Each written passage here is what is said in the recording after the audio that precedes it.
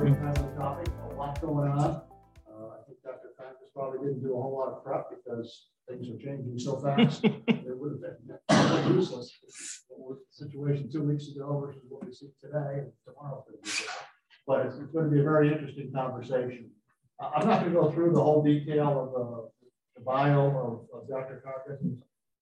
Obviously, been around for a bit, done a lot of very interesting things. Currently, academic dean and professor of Near East, South Asia Center for Strategic Studies at the National Defense University. Tremendous amount of experience working all over the world, and has some very interesting insights for us. Our moderator tonight is Dr. Thomas Schwartz from Vanderbilt. Dr. Schwartz has been kind enough to facilitate and moderate a number of our prior programs. And he's known to not ask too tough a question. So I don't think it was too much, Dr. Conkis. Okay. He's going to stump. So with that, we'll get the program started. Thank you for coming.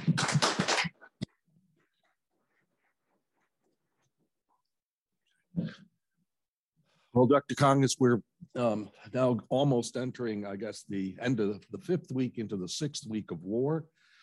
Between Russia and Ukraine, or I should say Russian invasion of Ukraine.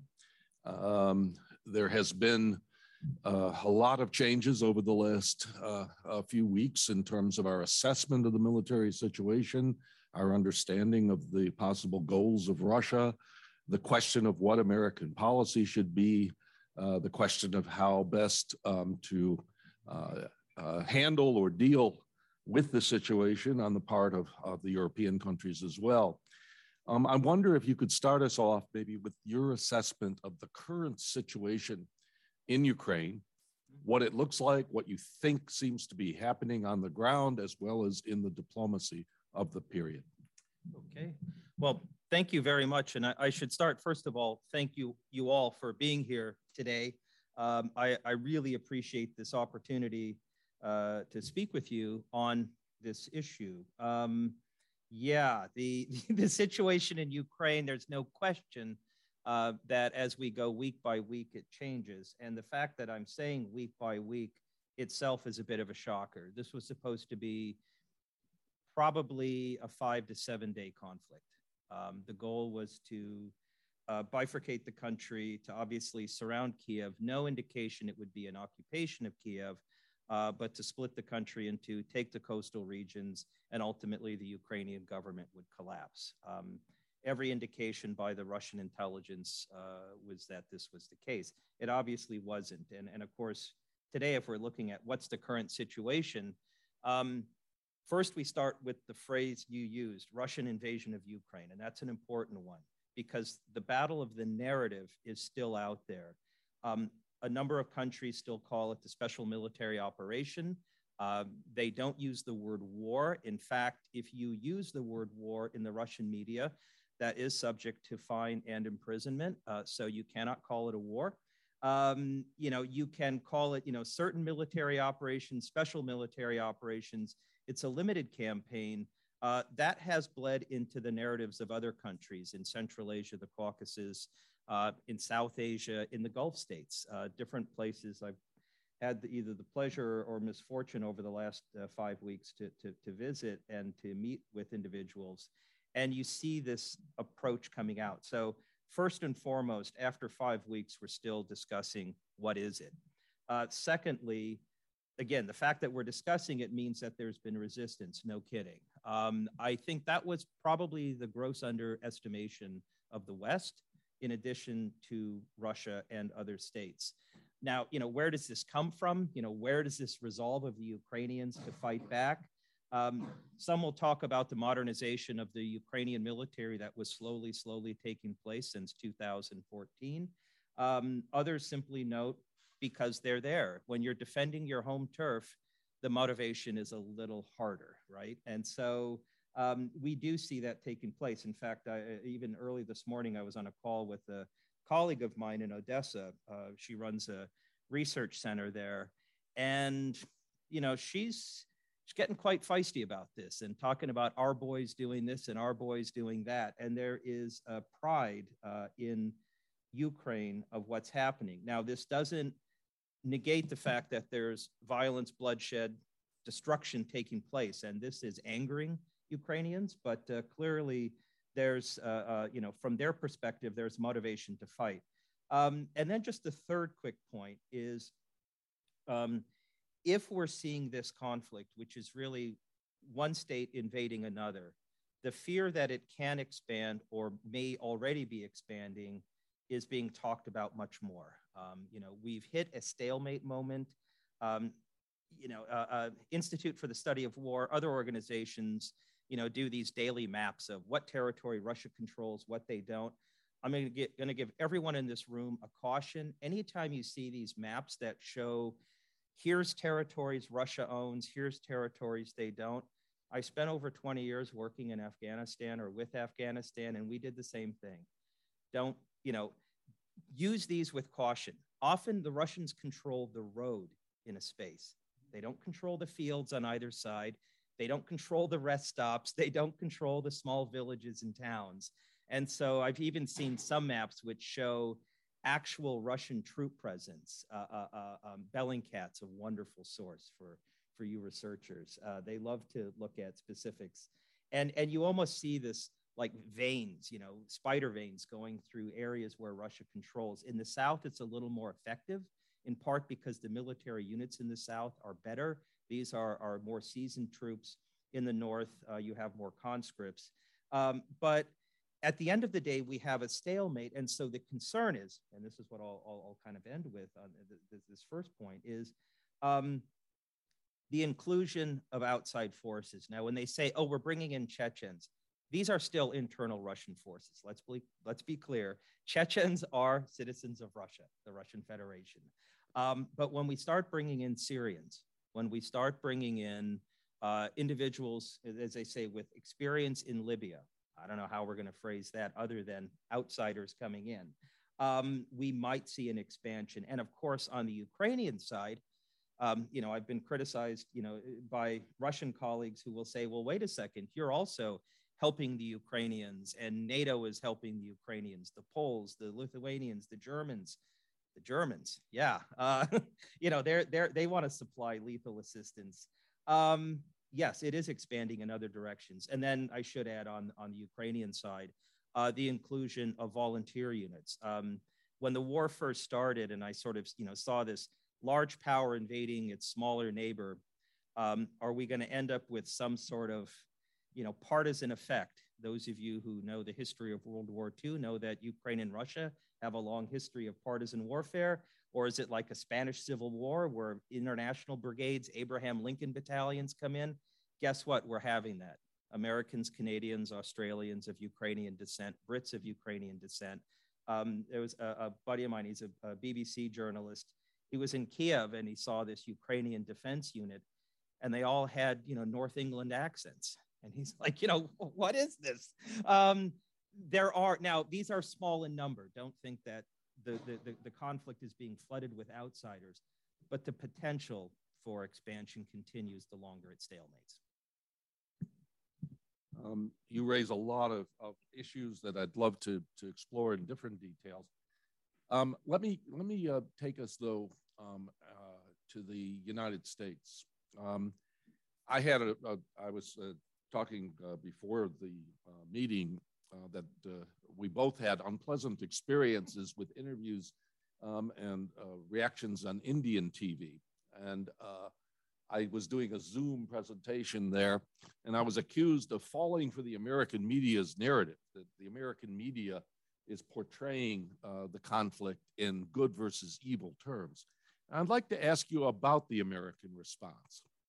It does seem that there is a great deal of interest in this country. There's a great deal in the polling that indicates support for the Ukraine. There have been extremist comments on both sides of the political spectrum of people saying, well, we shouldn't be involved, or that Russia or backing Putin. That is still there. But it does seem like there's an overwhelming consensus in this country to support Ukraine. In what ways and in what manner should or do you see the United States acting, and what types of things might it still consider that you think would be prudent what do you fear that it might do that might be improved? That's the harder question, right?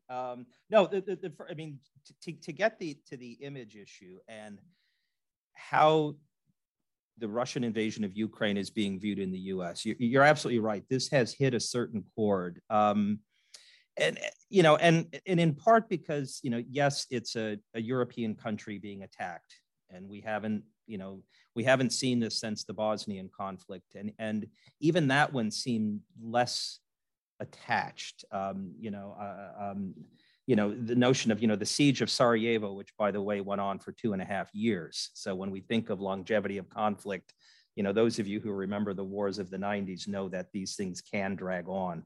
But I think sort of the images of when we see the civilian destruction, the purposeful targeting of whether they're hospitals or kindergartens and all this, the graphic images of people burying their children, this hits a nerve. And there's two things that come out of this. One, and I think it is a fair criticism, that a number of Americans would say, well, they look just like us, and pause for a moment, right? Because there's death and destruction happening in Yemen every day. We see this in Afghanistan, in Myanmar and other countries. But perhaps those are too distant. Perhaps they're not quite, European enough for some viewers. There's a segment, I would say, who do attach to that perspective. There's another one, though, and I think this is maybe the more important. It's a conflict where everything is being filmed. And again, I'll go back to the Bosnian War. We didn't have a lot of imagery. If you think of the siege of Sarajevo, and I had a chance, unfortunately, I should say, in the 90s, to go to Sarajevo and, to see Sniper Alley and to see the places where horrible things happened after the fact. I was told, well, this is when this happened, and this is where this happened. To go to Srebrenica, this is where the massacre happened. Okay, great. Today, we have these, right? So Ukrainians are out there in numbers filming everything. International organizations, I mentioned Bellingcat, but others, groups using satellite imagery are focusing on this. So, and I'll give actually a case for a Russian coverage. There was an anti-missile, Grad rocket launcher unit that was a Ukrainian one that was hiding in the parking lot of a shopping mall in a Ukrainian city. I want to say it was Kharkiv. And it would pop out, fire its rockets, go back into the underground garage. And so eventually they just dropped a bomb on the garage and blew it up. 8 civilians died. Now, the argument that the Russians will make, and this is actually fair, is there was a curfew. There shouldn't have been any civilians there. They were hitting a military target that was going after them. But the fact that we can have this back and forth about one single event with multiple images is something we've not had in other conflicts. We don't have multiple images of events taking place in Yemen, for example, or in Afghanistan. I mean, we might get an image. And so I just think this flood of, if you want to say this, assault on our senses of pretty graphic images, if we choose to look, are out there, and that does shape public opinion. So now getting to the, so what do we do? From the US side, I'm actually pleased with the fact that there is talk. Sometimes it can be hostile, sometimes it can be nasty. Yes, I know we spent a couple of days with the, the guy's got to go, or what was the phrase, Hun Putin, right? And, oh no, this is regime change. It's, I say that about every Chicago Bear coach, every 2 years. But I don't mean anything existential to the guy, just a new coach. But the concern that the US is having is obviously we are technically not a party to this war. And even when people say, well, we need to do this and we need to do this, painful as it might be, we are not a party in this conflict, and adding extra sanctions on Russia, possible, although now we are seeing sort of economic levers used as war weapons much more effectively than I think we've seen in the past. But dragging NATO, the US into an actual kinetic conflict, into the war, I think is still something that U.S. decision makers don't want to do. They don't want to make that step. And so what you're going to see is still rather belligerent language being used, economic measures still being addressed, attempts to bring in other countries. Right now, there's a big campaign to get the Gulf countries involved. Good luck with that, and our South Asian friends. But that's the approach you're seeing. The fear is what happens if there's an accident. You have a lot of NATO troops creeping up along the border. By the way, within the borders of sovereign states, within the borders of Poland, within the borders of Lithuania. But what if there's an errant Russian missile, or even a purposeful one? Just like, the errant Indian missile that launched into Pakistan the other week. And, the Pakistanis were like, oh, how could you do this? Well, these mistakes do happen, or even purposeful mistakes. And I worry that, whether you want to call it a false flag event or a real accident takes place, that escalates. And the fear of escalation, particularly with a leadership in Russia that may or may not be detached from reality, and I'm just going to phrase it that way, both sides with weaponry that, quite frankly, is effective when you use the higher level ones. When Mr. Putin even uses the N-word, nuclear weapons, we have a problem. And so, I do worry that that escalation because of an accident or a misinterpretation could still be in play. Your question leads me to ask a little bit about your own sense of what is going on in Russia. We are getting various reports. Media has been largely restricted now, so it's much more difficult, perhaps. But for a time, of course, it was possible to see demonstrations occurring, to see some opposition to the war, to see support for the war. The character Putin has been variously characterized as a madman, as very clever by a certain former president. All of these sorts of discussions or directions. What the whole question of the oligarchs and what could be done to influence Putin, and whether Putin can be made to see this differently. Recently, I read a fair amount about the idea that the military may be disillusioned and or simply giving Putin the wrong information. That was one of the big stories today. In fact, I think President Biden actually echoed that. Taking somewhat of both a distant or perhaps so it's trying to step back. What do you think is going on in Russian leadership circles now? Yeah, this is the question I think we're all trying to figure out. In fact, I read there was a intelligence group. This is an open source document they put out. It was a psychological assessment of Vladimir Putin and his leadership. And I think it was a lot of strange, I would say strange language, trying to basically say, he's a bully that can't back down. Okay, got it. And so the question is, how do you get him to back down? And I think that's a debate that some are having, which is in the Russian leadership, what was supposed to be a short, victorious war wasn't. Now, I'm going to stress that this war is not over. And in fact, Russia still is in the superior position. As much as people may applaud the fighting capacity, or I should say will, of the Ukrainian people, I'm reminded of, if you want to say something in my own family history in Finland, where in 1939, they did a really good job in fighting back the Soviet Union.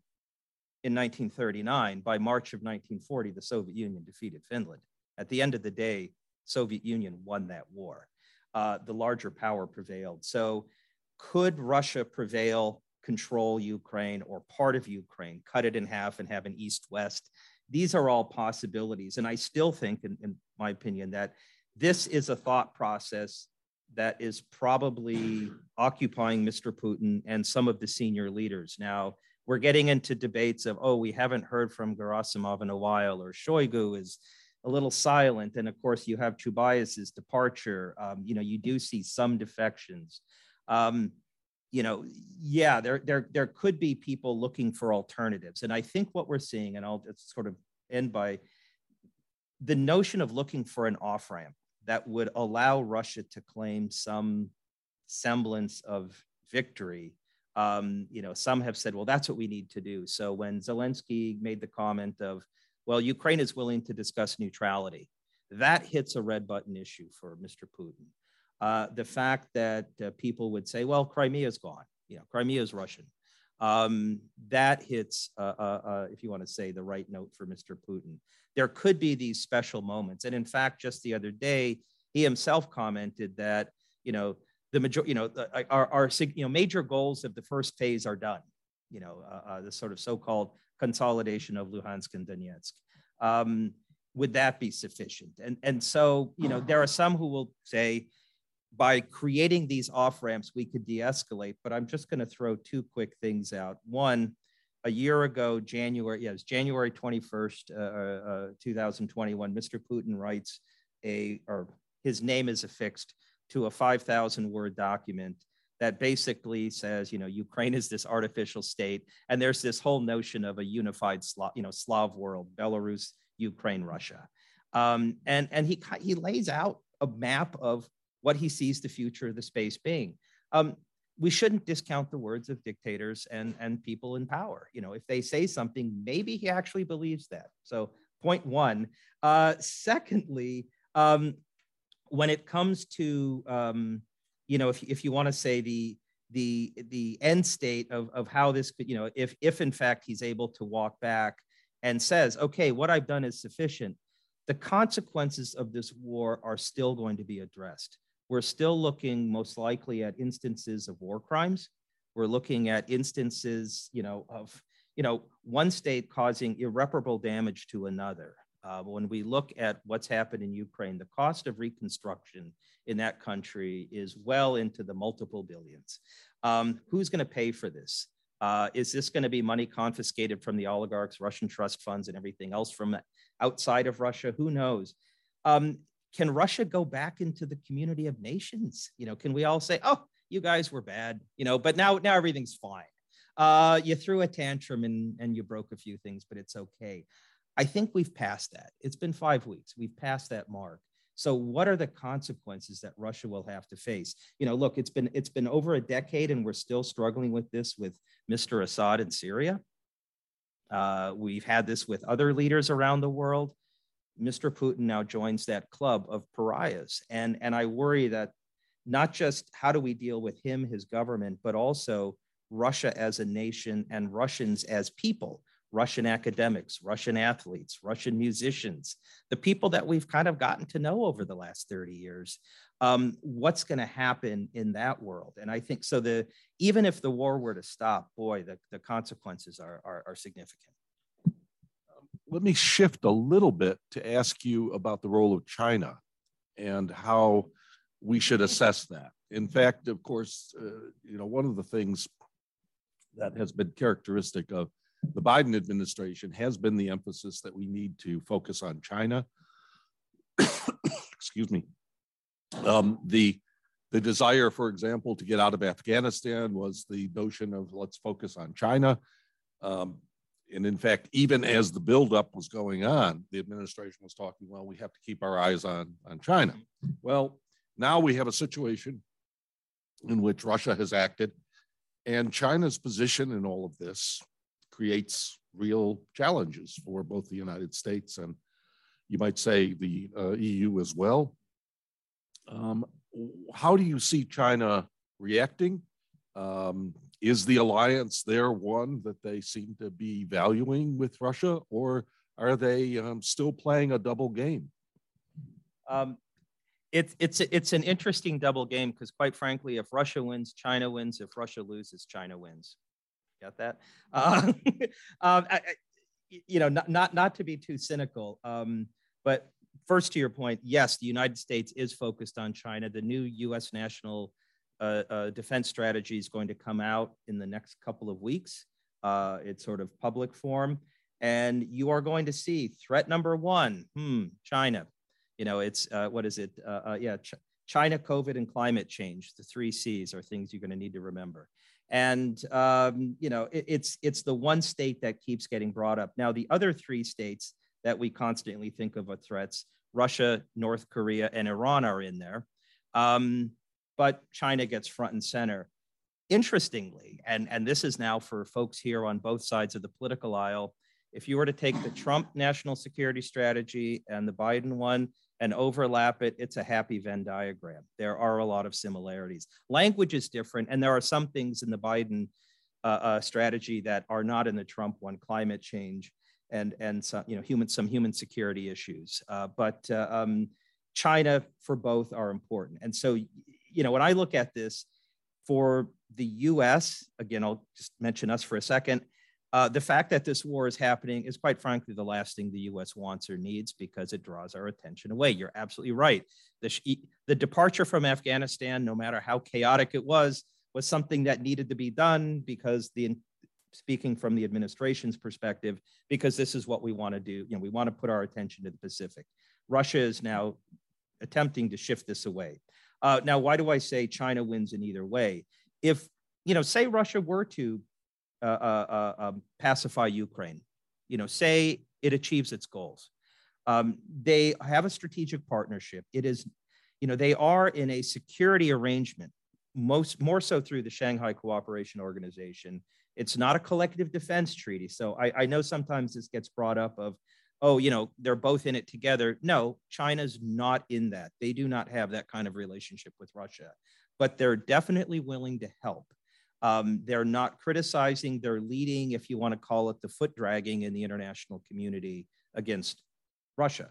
And so if Russia were to win, it would by definition be seen as a defeat of the West, because that's how their narrative is. This is not about Russia, Ukraine. I keep saying Russia, Ukraine. In China's perspective, this is Russia, NATO, Russia, US. Ukraine is just a chessboard. It's just a chess piece in this competition. And so it would be seen as a public relations and image defeat of the West, which helps China. It also would create conditions for shifting economic bases in the world, moving away from the dollarized economy, et cetera, et cetera. If Russia fails to achieve its goal, we have a severely weakened Russia, but it's not going to disappear. Russia is not going to vanish. It will just be a weakened state. And from China's perspective, in the long run, Russia is no different than the West. These are all declining powers. We're the ascendant power. And so this just accelerates Russia's decline. It gives us a little more leverage over them. And Russia, in fact, is solidified as the junior partner to China. And so that, if I'm in Moscow or in another Russian city, isn't a very pleasant thought, but in Beijing's mind, that's the end state. So for China, it's an interesting fence sitting that's taking place, and they want to wait it out. They want to see how it works. Let me follow up and ask you whether we should allow them to fence sit. Should the United States insist that China, for example, obey more of the sanctions, or is there a way that the United States or the EU together could put pressure on China to isolate Russia more? Or would this be resisted very strongly? Or is this something that would not even be in our interest because it would drive Russia and China together in a way that might be dangerous? I mean, I think the fear of driving them together is, I don't want to say misplaced, but that's already happened. So we're there. The question is whether we, if China wants to be a member of the international community, and not just, the community of nations, but we're talking a participant in international financial organizations, they have to abide by certain rules. And if those other members create, whether it's a unified sanctions regime on Russia or other restrictions, I think that China has to abide by them, ought to be forced. Interesting, a very small country in Europe, Lithuania, is in a war with China, kind of an image war, trade war, diplomatic spat.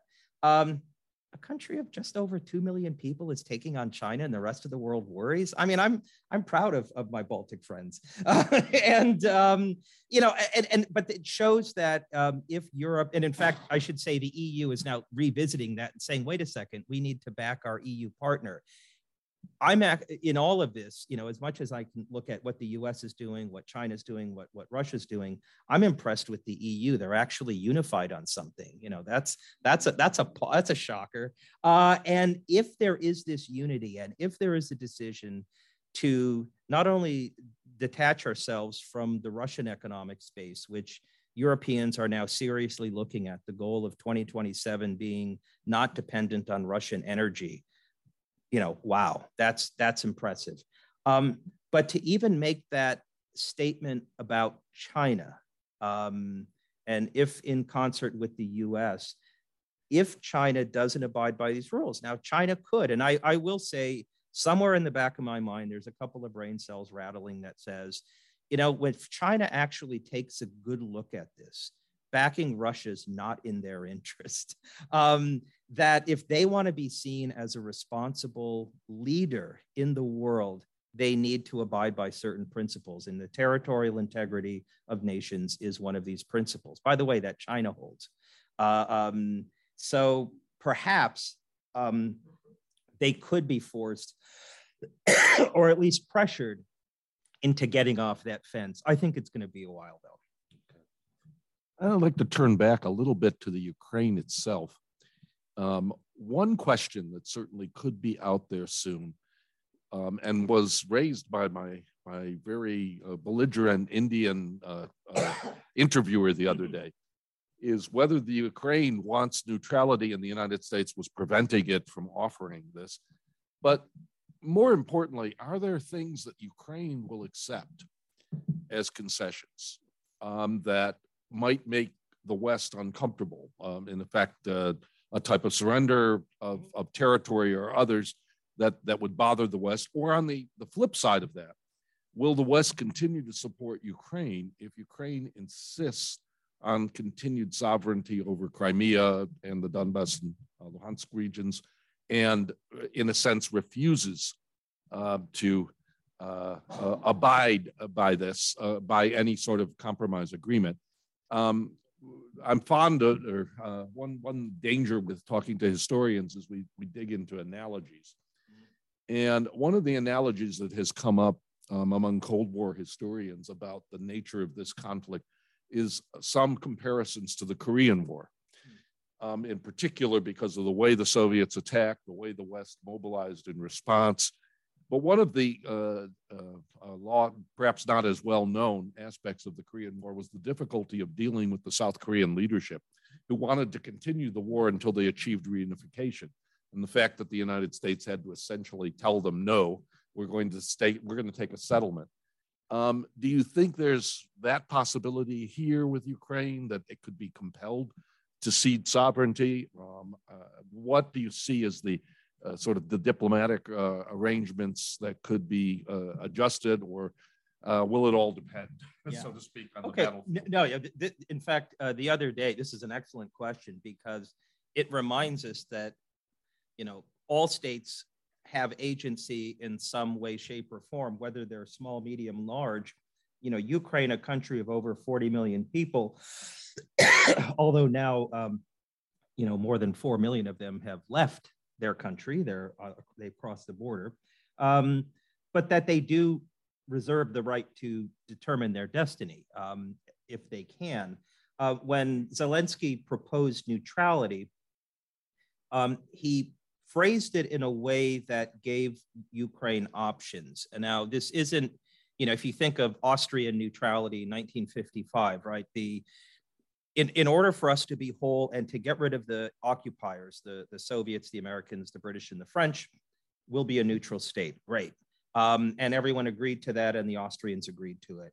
I don't think we're going to see something of that nature. That is what Mr. Putin would like. He would like Austria or Ukraine to be a really big Austria. But I think the Ukrainians aren't looking for that. What the Ukrainians are saying is, in terms of international alliances, and we're really going to emphasize NATO, that's probably not in the future anytime soon. Reality check, it probably wouldn't be anyway. I think NATO enlargement was already at a high watermark. And so if they were to put on the table You know, NATO accession, you know, is something down the future. I don't think they can never say never. And that I would be surprised if we hit that mark. But if they look at this as in the immediate space, Ukraine is neutral, that NATO doesn't pressure it to join. Oh, wait a second. NATO's never pressured a country to join. That's the interesting thing, right? Countries that have joined NATO when NATO is enlarged have always asked to join the alliance. The demand signal has always come from the region. And so for Ukraine to say, we'll not send that demand signal, fair enough. The interesting one will be the European Union. If anything, I think this accelerates Ukraine's closer ties with the EU. EU accession is a trickier animal.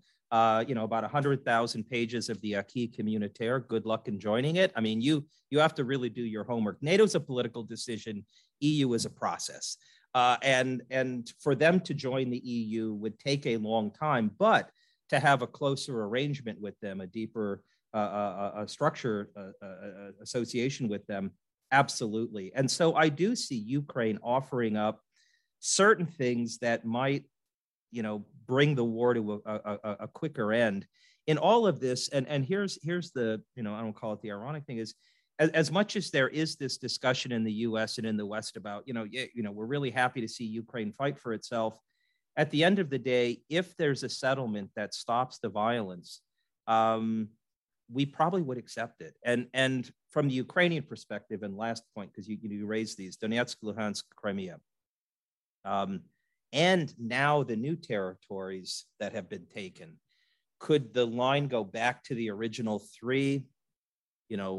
Ukraine may accept that. Crimea is a tricky one. Luhansk and Donetsk, believe it or not, are more, they feel that those shouldn't be contested spaces, that those should be part of Ukraine. But I think that the jury is out on that. And one final point, Zelensky was really smart in saying, and oh, by the way, any of this has to be approved of in a national referendum. So one, politically smart move, but secondly, I think that would really give us the pulse of the Ukrainian people. Yeah. I take your point, but it does sound like there could come a sort of rub of the Russians controlling, for example, Mariupol, which supposedly they're going to be able to occupy any day now. They've devastated it. They control that whole coastal region. Is it possible then for a Ukrainian government to survive a peace settlement that would cede territory of that sort, and then would, in effect, with Zelensky, by saying popular referendum, is saying, in effect, that anything I negotiate could be rejected. Mm-hmm. So it sounds like a formula actually for ongoing war. No, it could. One, sort of talk about, we don't want to make parallels, but I'll make one anyway.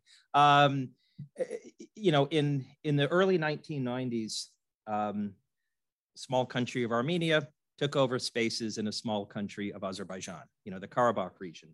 Almost 20% of Azerbaijan was occupied. I once was at a conference and a geographer said, well, it's really about 18%. And he was, beset on as being a heretic, because 20% is this magical number. 18 sounds like not much. But this territory was taken, and for, close to, or 25 years, the assumption was it was never going to be taken back. It was never going to go back to Azerbaijan. Of course, in the fall of 2020, there was a 44-day war. Most of it's been taken back. I've had a chance now to go to that area 3 different times on it's part of an Armenian-Azerbaijan border thing. So, done the battlefield tours, looked at the sites. I'm stunned at how it was done so quickly. This is inhospitable terrain, but people were fighting for land that they really believed was theirs. And so, it was the next generation that did it.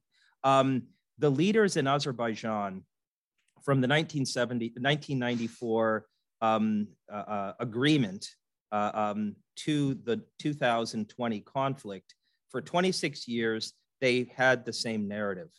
We believe in a unified Azerbaijan. We have occupied territories that we want to get back. Not comforting to the population that was displaced, but for the Armenian people was sort of a, okay, let's focus now on the economic development of the rest of our country and move on. But yeah, it gives you the risk of the continuation of conflict, because never once did they say, oh, we've given this up. You know, even though maybe privately some would say, we're not getting it back. Nobody would ever publicly say, we've given up. It's now Armenian territory, you know, Artsakh. We're not going to regain it. So even in those instances, I agree with you. I think some secession will probably leave in the back of Ukrainians' minds of, okay, we don't have Crimea now, but there may be a point where Russia is weakened, where we can go after it. Okay. I'm going to ask one last question, and then I'd like to encourage now people to be thinking about questions and to offer them to our distinguished guest here. What you mentioned at one point, the role of economics in all of this. A lot of people would assume that a country without McDonald's will collapse, that the pain would be so intense to lose these Western features. Give me your assess, you know, and President Biden, of course, was a little difficult on this one, or at least in saying for a time, we're going to have these great sanctions and they're going to be a deterrent, and then suddenly shifting and saying, no, I never said that. They're not going to, it takes time. But what is the role of economic sanctions in the Russian economy? How do you see those sanctions affecting things? And in many respects, are we putting a lot of very false hope in the idea that sanctions will change Russia? No, this is, this is the tough one. And by the way, two quick comments. Yes, I think any Russian who has, like an old receipt that says come back and get a free apple pie is now really annoyed. And secondly, I think when Adidas pulled out, there goes the tracksuits for the mafiosi. I mean, that was really a tragic moment. But no, I think these, they make us feel good. We pulled out of the country, we're doing the right thing. Now, I do think from certain corporate perspectives, it is a smart thing to do. You're now in a, air quote, dangerous situation. Your property could be confiscated, by the way. Let's not think that these sanctions are all one direction. Let's not forget the Western companies that were in Iran in 1979 and suddenly found out that, oh, now they've just been nationalized. The odd exception was Kentucky Fried Chicken. KFC lasted as a private entity franchise in the Islamic Republic for about 5 or 6 more years. And someone finally goes, wait, that's American, and took it. But for the others, they were confiscated. And so even if the West didn't conduct, a withdrawal of companies, they may be forced out anyway. The goal of saying, well, okay, we're gonna limit, Russian activity. We're going to give, the removal of the SWIFT access and other banking opportunities. I mean, these hit hard. But countries can be resilient. South Africa was isolated in much of the 1980s and into the 90s. And it actually took an internal process to get rid of apartheid. I think outside sanctions could have continued for another couple decades. Cuba's been under sanctions for more than half a century. But just by the U.S. German tourists and others get to go there. But the notion of sanctions can be effective if there's a large community that's participating in it. We're not seeing that yet. It's Americans, it's Europeans, it's the Australians, it's the Japanese, it's the South Koreans. But India, China, other countries, the Gulf states are still fence sitting. So we'll see on that. But secondly, not to say you can force them, but it gives a wonderful excuse for the Russians to escalate. They'll say, well, we've had no choice. You're cutting off, our ability to sell oil and gas. And therefore, so now we're in a desperate situation. We're going to continue this conflict and maybe even start expanding it. So who knows where this is going? I'm not saying sanctions can't work or sanctions are a bad idea, but we have to be mindful of their limitations. But the economic impact of this, we're now going to start to see in second and third order effects. And it's not just Russia, and quite frankly, not just Ukraine. Let's not forget, Ukraine is an exporter of industrial goods, also agricultural goods. Egypt gets over 85% of its grain from Russia and Ukraine. Georgia does about 80%. Azerbaijan does. You know, the neighboring states are going to feel the pinch. Even India has been seeing price rises in wheat products because their supply chains coming out of Russia, fertilizers and other things are being disrupted. We're seeing this now. It's what, March 31st, right? So the spring planting, underway. Guess what? There's not going to be a good crop in Ukraine this year, and probably not in some of the Russian spaces. So we could see second and third order effects in other countries, not just energy, but also food products and some supply chain issues. And that's not just about Russia now. It's going to affect other countries. And I think that's also what's making a few of the neighbors nervous. I'd like to now, at least, you guys have been very, very patient, and I'd like to ask if there are any questions for back there. Yes. Yeah. My question elaborates more on the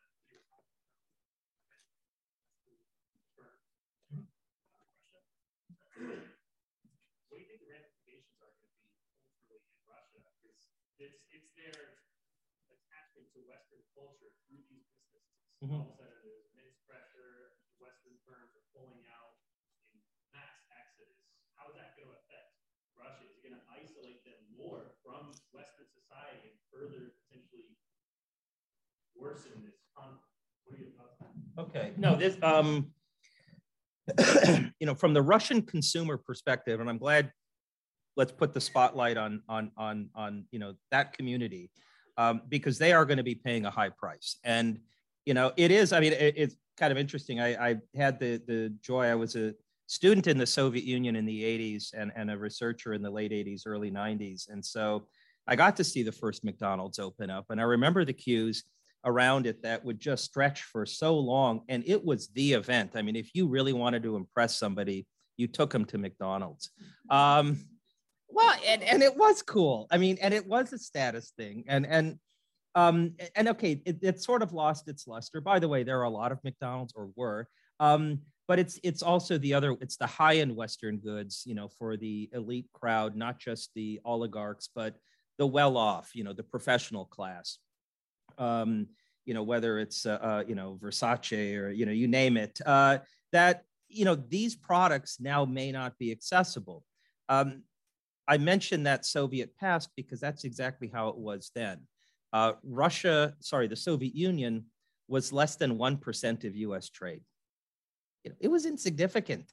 If it goes back to that, if we go full circle 30 plus years later and say, Russia now is economically insignificant to the West, we're going to have these parallel economies. We're going to have, Russians will have commercial goods. They'll just be Indian, Chinese, something else, Iranian. They're not going to be American, or if they are, they're going to be smuggled in. For example, there was an interesting, when sanctions started coming on Russia from the EU, they would have all sorts of, what was it? Belarusian Rockford, or Belarusian, Western goods, Belarusian German sausage, because goods would be smuggled into Belarus and then, or brought into Belarus and then smuggled into Russia. We'll see a bit of that, but you will see a separation. And I think the Russian consumers who have been used to Western products, Western online shopping is now not going to be possible, right? And that's something we've all become accustomed to. They'll just have to go with different products. And that's going to be disappointing, depressing. And I'll be curious if on the other end, if a Russian is able to travel abroad and then they bring back Western products, are they allowed to bring those in? Or will their government confiscate them as they did back in the Soviet days? If you brought in, Levi's jeans, they would be confiscated at the border. So are we going to go back to that dynamic? But these will be frustrating moments. Will the Russian consumers be angry, upset, depressed? Yes, yes, yes. And that's where I think, pressure from below will come up. Not that it will change anything, but you're going to see a lot of anger and frustration below. Yes. You're leading right into what my question was. From what segment of society in Russia will someone reach a point of the current administration's directions are not good for the country? No. And we need to change the situation. Where is that going to come from? And given Mr. Putin's background and leanings, is it even possible? No, this is and this is all Chatham House rules, right? Now, I don't want to get caught. Oh, he said no. The one thing he has going for him, and I will say, it's not, oh, there's this surge of support behind him in this campaign. In fact, if anything, I think he did a really poor job in the information campaign prior to the Crimea takeover. There was a rather long period of media coverage of challenges in Crimea, the concerns of Russia, Ukraine, being this bad neighbor, et cetera. And then with the Maidan Square episode, that fell right in the lap of Mr. Putin, where he could portray Ukraine as a horrible country and why Crimea should be liberated and saved. This one, the media campaign was pretty brief. And you actually had Russians, and we know this because, they've been captured and interviewed, which I know could be a challenge of one of the Geneva Conventions on treatment of prisoners, but they were interviewed all the same, and they didn't even know where they were going. They thought this was a training exercise. They thought they were going to, another place. They didn't even realize they were attacking the neighborhood, say around Kiev or up in, down in Mariupol or something. So the information campaign was pretty poor. In fact, I was on a webinar with some Russian academics. Had to have been the 19th, 20th of February. It was about 4 or 5 days before.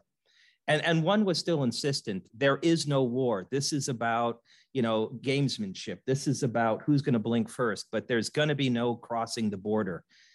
24 Feb happens. Oops. Yeah, the border was crossed. So I don't think he prepared his population, but the one thing he has in his favor is statistically, and this is public opinion polls done by both Western organizations and Russian organizations, and they're fairly consistent, how there's a growing anti-Americanism in Russia. And it's not a hatred for the US as a, evil country, but the US as a country that meddles in its affairs, most importantly, a country that doesn't respect Russia. And this, by the way, is something that, if you want to wag a finger at us, the US has done a poor job of dealing with Russia from the collapse of the Soviet Union to the present. We sort of treated them as a lesser country. And so, not to say that justifies war, on the contrary, but it shapes an anti-Americanism. Interestingly, not an anti-Europeanism. Europe is still viewed in a schizophrenic way. So whether it's oligarchs, whether it's Siloviki, whether it's mass population, you see these percentages. As long as this war is still being cast as Russia defending itself against US actions in its neighborhood, which is the narrative, they're going to be okay. The losses, the casualties are being obfuscated. We don't know how many have died. Rumor has it the numbers might be in the 5 figures. If that's the case, we're approaching Afghan war figures, and it took them 10 years to get those. Come on, this is insane. But as long as he has that, who could change it? I'm just going to say it would probably be somebody from the inside who could get to him, and I mean speak to him or otherwise, because the population demonstrations, they've taken place, but quite frankly, people are afraid. Was just kind of final comment, a couple of part of a US-Russia track 2 discussion, and some of our Russian interlocutors are basically saying they can't speak with us anymore because it's damaging to their career or perhaps other. So, we're going to probably see a quieting of vocal opposition. So there's a question way in the back that's been very persistent. Yes. Does it just mean you've been asked so many times that Yeah. And it's always interesting to me how like, we're trying to figure out the Russian things and what Russian people do. Yeah. And here without any Russian person to the table, or without even having the channel. Mhm. So I have 2 points. I think the first thing, and I am citizen of 3 countries, and Mhm. this is my home, and I have all my family in Russia. I have friends and family in Ukraine as well, and in Europe. And what's been really difficult for me to see is that there's just some denial of facts that won't allow two sides to come together. Mhm. And the first fact is extension of NATO, right? Because for Russians, it's a very important subject. Mhm. It's important because of our history. It's important because of our mindset, because we have to have historically all the time. There hasn't been any big empire that hasn't been. In 1991, when the Soviet Union collapsed, there wasn't a agreement that they could not stand. People look at facts, right? Not what it means, but facts. 1991, the map of NATO was 12 members. Mhm. 2022, the map of NATO members is 30 members. We have expansion by 18 countries in a very clear direction to basically join Russia along this border. And not just along border, it's along very vulnerable parts of the border. So Russian people have this question, right? Why? Right? That's a big question for Russia. And there was an Russia wanted to be a part of NATO, but we were excluded from the European Security Council. So that's the first thing. Like, why can we monitor that? Because I think a lot of Russian people have this question, right? Mm. Membership of NATO playing to join this open table. So then those facts, all facts. That's the first question. And the second question is, why because maybe we are calling President Putin butcher and calling White House. And the importance of that whole that is such a huge spectrum. It's like Putin's invasion, maybe this nation would be right. There wasn't any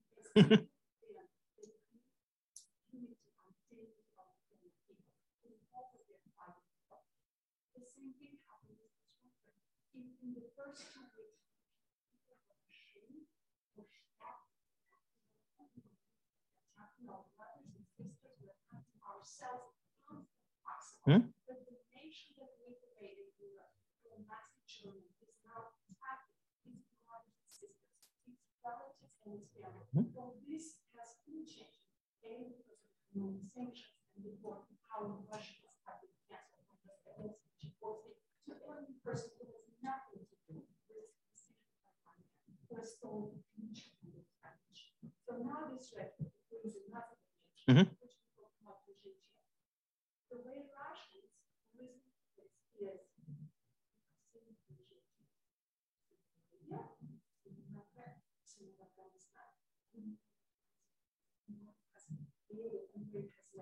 and now the way they listen to it, and now when Russians take on the next difficulties, there's like before chaos and economic poverty. So those are my questions.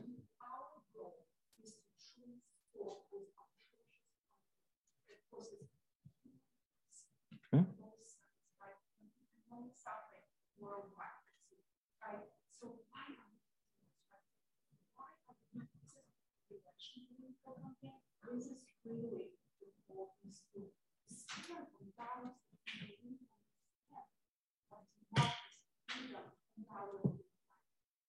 Okay. Yeah, no, excellent comments. And I should say on the first, on the expansion of NATO, and I've watched this from the beginning, in terms of the agreement, and I've heard this narrative from both sides, and there are some will say, oh, Jim Baker made this comment or someone else made this comment. I've seen transcripts from the Russian intelligence officers that wrote things down.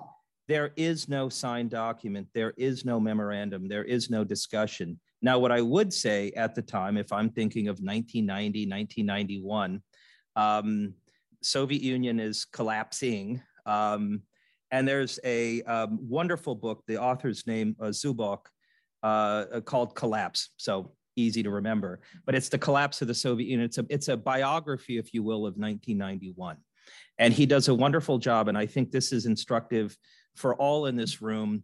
I should say it's going to take someone of the younger generation in this room years later to write about this, because they're not personally involved in it. And I think that's one of the, when you have people writing their memoirs, they're going to write it from the perspective that basically says, oh, if they had only listened to me. You need an objective historian, or mostly objective historian, who can look back. So when we see this discussion of what took place about NATO, from the NATO perspective, quite frankly, enlargement wasn't an issue. It was not in the cards, so to speak.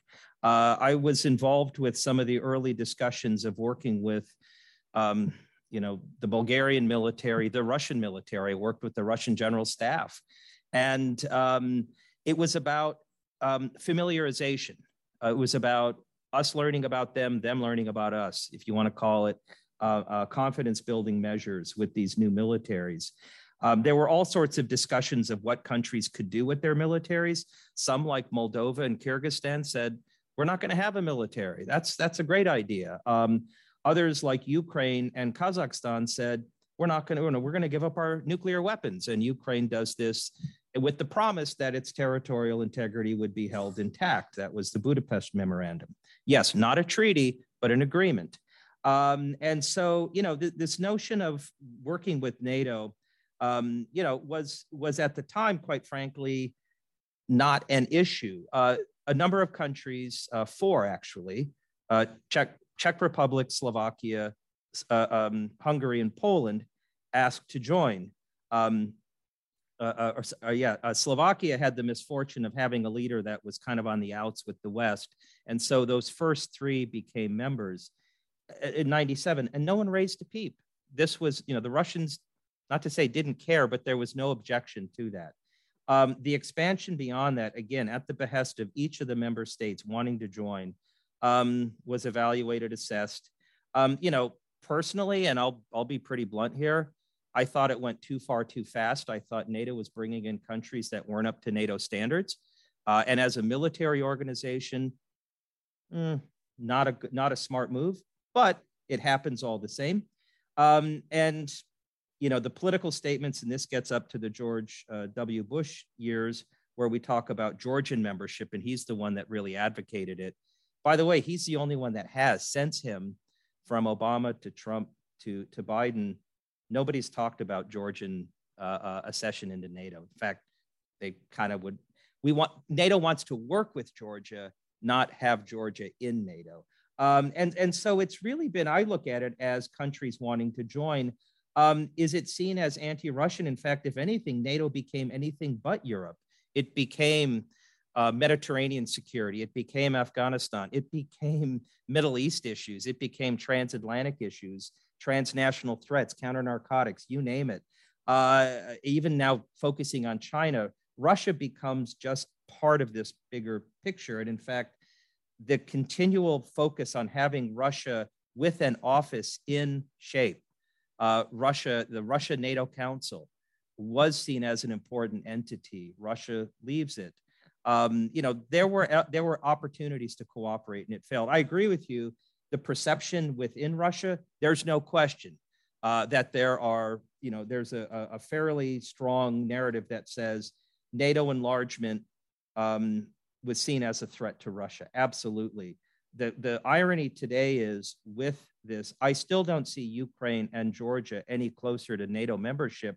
I do see Sweden and Finland now being in NATO, and perhaps a few other countries. That's kind of the strange irony of this. So I agree with you. And then just lastly, on the regime issue, or regime change, if you kind of walk back, and I know, political leaders, especially with live mics, love to say all sorts of things, and I'm just going to throw it at that. This is not, and I do not put this in the same category as Saddam Hussein in Iraq or the Taliban in Afghanistan. This really is about Saddam Hussein in Kuwait. If you go back to the 1990 war, Kuwait was liberated. That's it. The US didn't go any farther. I know George Herbert Walker Bush was chastised for that, but in my opinion, he did the exact right thing. And in this one, I don't think that there's any intent on doing it, doing something to change Russia or making Russia turn into another country, a Middle Eastern country, you name it. In fact, if anything, the hope was that we could rewind the clock and have it, even if it's a contentious relationship. And Russian-American ties, like it or not, are never going to be cozy. I'm done with resets. I'm done with restarts. But can we have peaceful coexistence? Absolutely. This has really set that back. I think this has really set it back. I do think American political leaders love certain types of rhetoric. It does work, and it is part of that.